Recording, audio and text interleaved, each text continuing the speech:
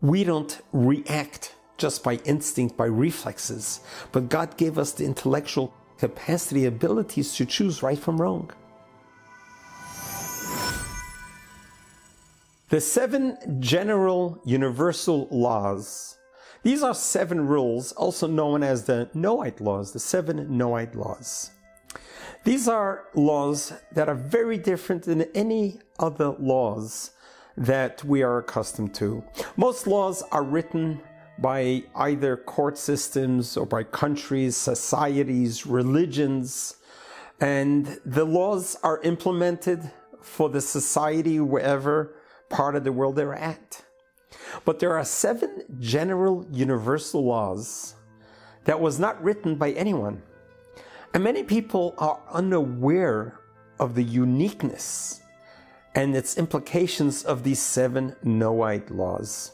And the reason why they are called 7 Noahide laws, because you look back in the Bible when God created the world, and God created mankind up until the great flood, when God realized that the people who are living have been living in a world of chaos, nothing that He had planned for it. And basically, God wanted to reboot and reset the world to 2.0. So God brought upon the huge flood, with the exception of Noah, his wife, his 3 children, and his family. And every species on the world, every living species, was living on Noah's ark. It was at that time when the flood receded and Noah and his family got off the boat, the ark, is when they repopulated the world. So you and I are here because we are post-Noah. Now Noah himself was given 6 laws taught to him straight from Adam, the very first human being. These 6 laws were written and given by God Himself to Adam. This precedes the 10 Commandments, before the Torah was given, before the Bible was given. These were 6 specific laws. And then Noah was given the 7th law. So Noah took these 7 laws and he taught it to his children. His 3 boys, who eventually became the population that we know. We are all stemming from one of those 3 children. They taught the world these 7 Noahide laws. So some call it the 7 Noahide laws, some call it the 7 universal laws. But what's unique about it is that they weren't written by human beings. These were laws that God Almighty Himself gave over to Adam, who passed it down all the ways to Noah, who passed it down to us. When you think about it, God is only asking from us human beings to at least observe these 7 laws. 7. It's not a lot to do. And they're all within the reach of our human capacity. We all have the ability to act upon these 7 Noahide laws. So this is something which I encourage everyone, no matter what part of the world you're on, no matter what religion you're from, no matter what upbringing you are, these 7 laws is pertinent.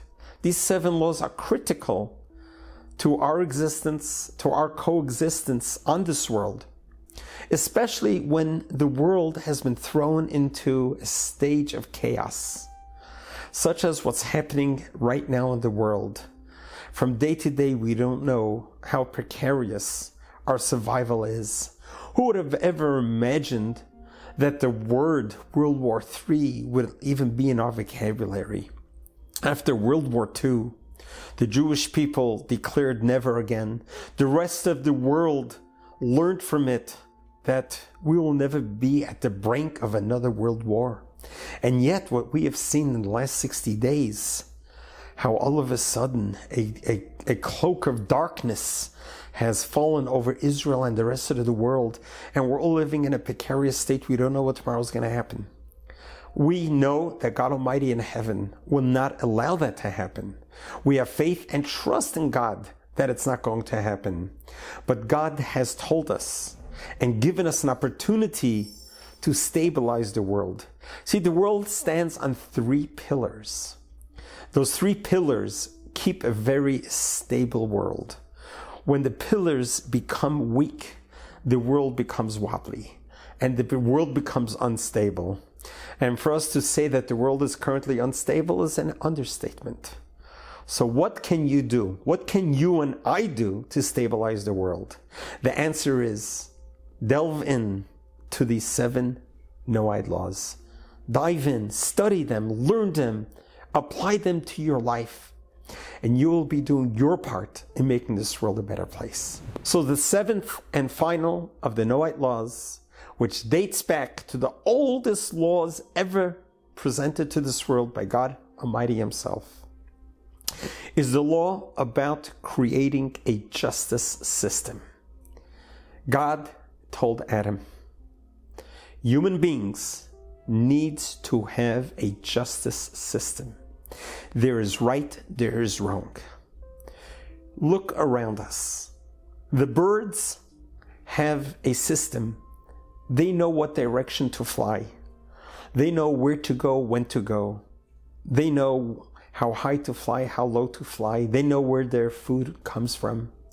The animals know what life is like in the kingdom. They have rules of who rules the kingdom and how do they survive in the wild. Even the vegetations has its own system.